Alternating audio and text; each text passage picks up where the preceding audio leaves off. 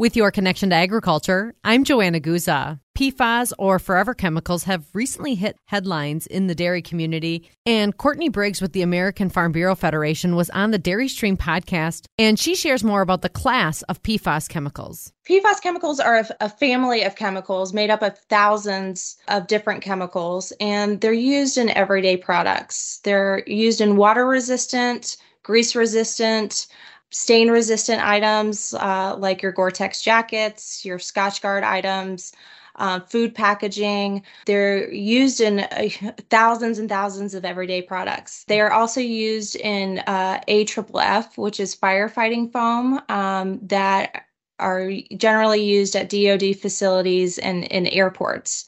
They are known as forever chemicals because they do not break down naturally in the environment. Their chemical bonds are so tight that they do not break down, and unfortunately, we've seen that they are naturally traveling through the environment. And I always like to say I'm an optimistic person, so there has to be a reason why PFAS, their initial intention had to be good. So what was that initial intention for PFAS, and how have they become a problem in the dairy industry? Initial intent of the use of the chemicals were to produce all of these, various everyday products.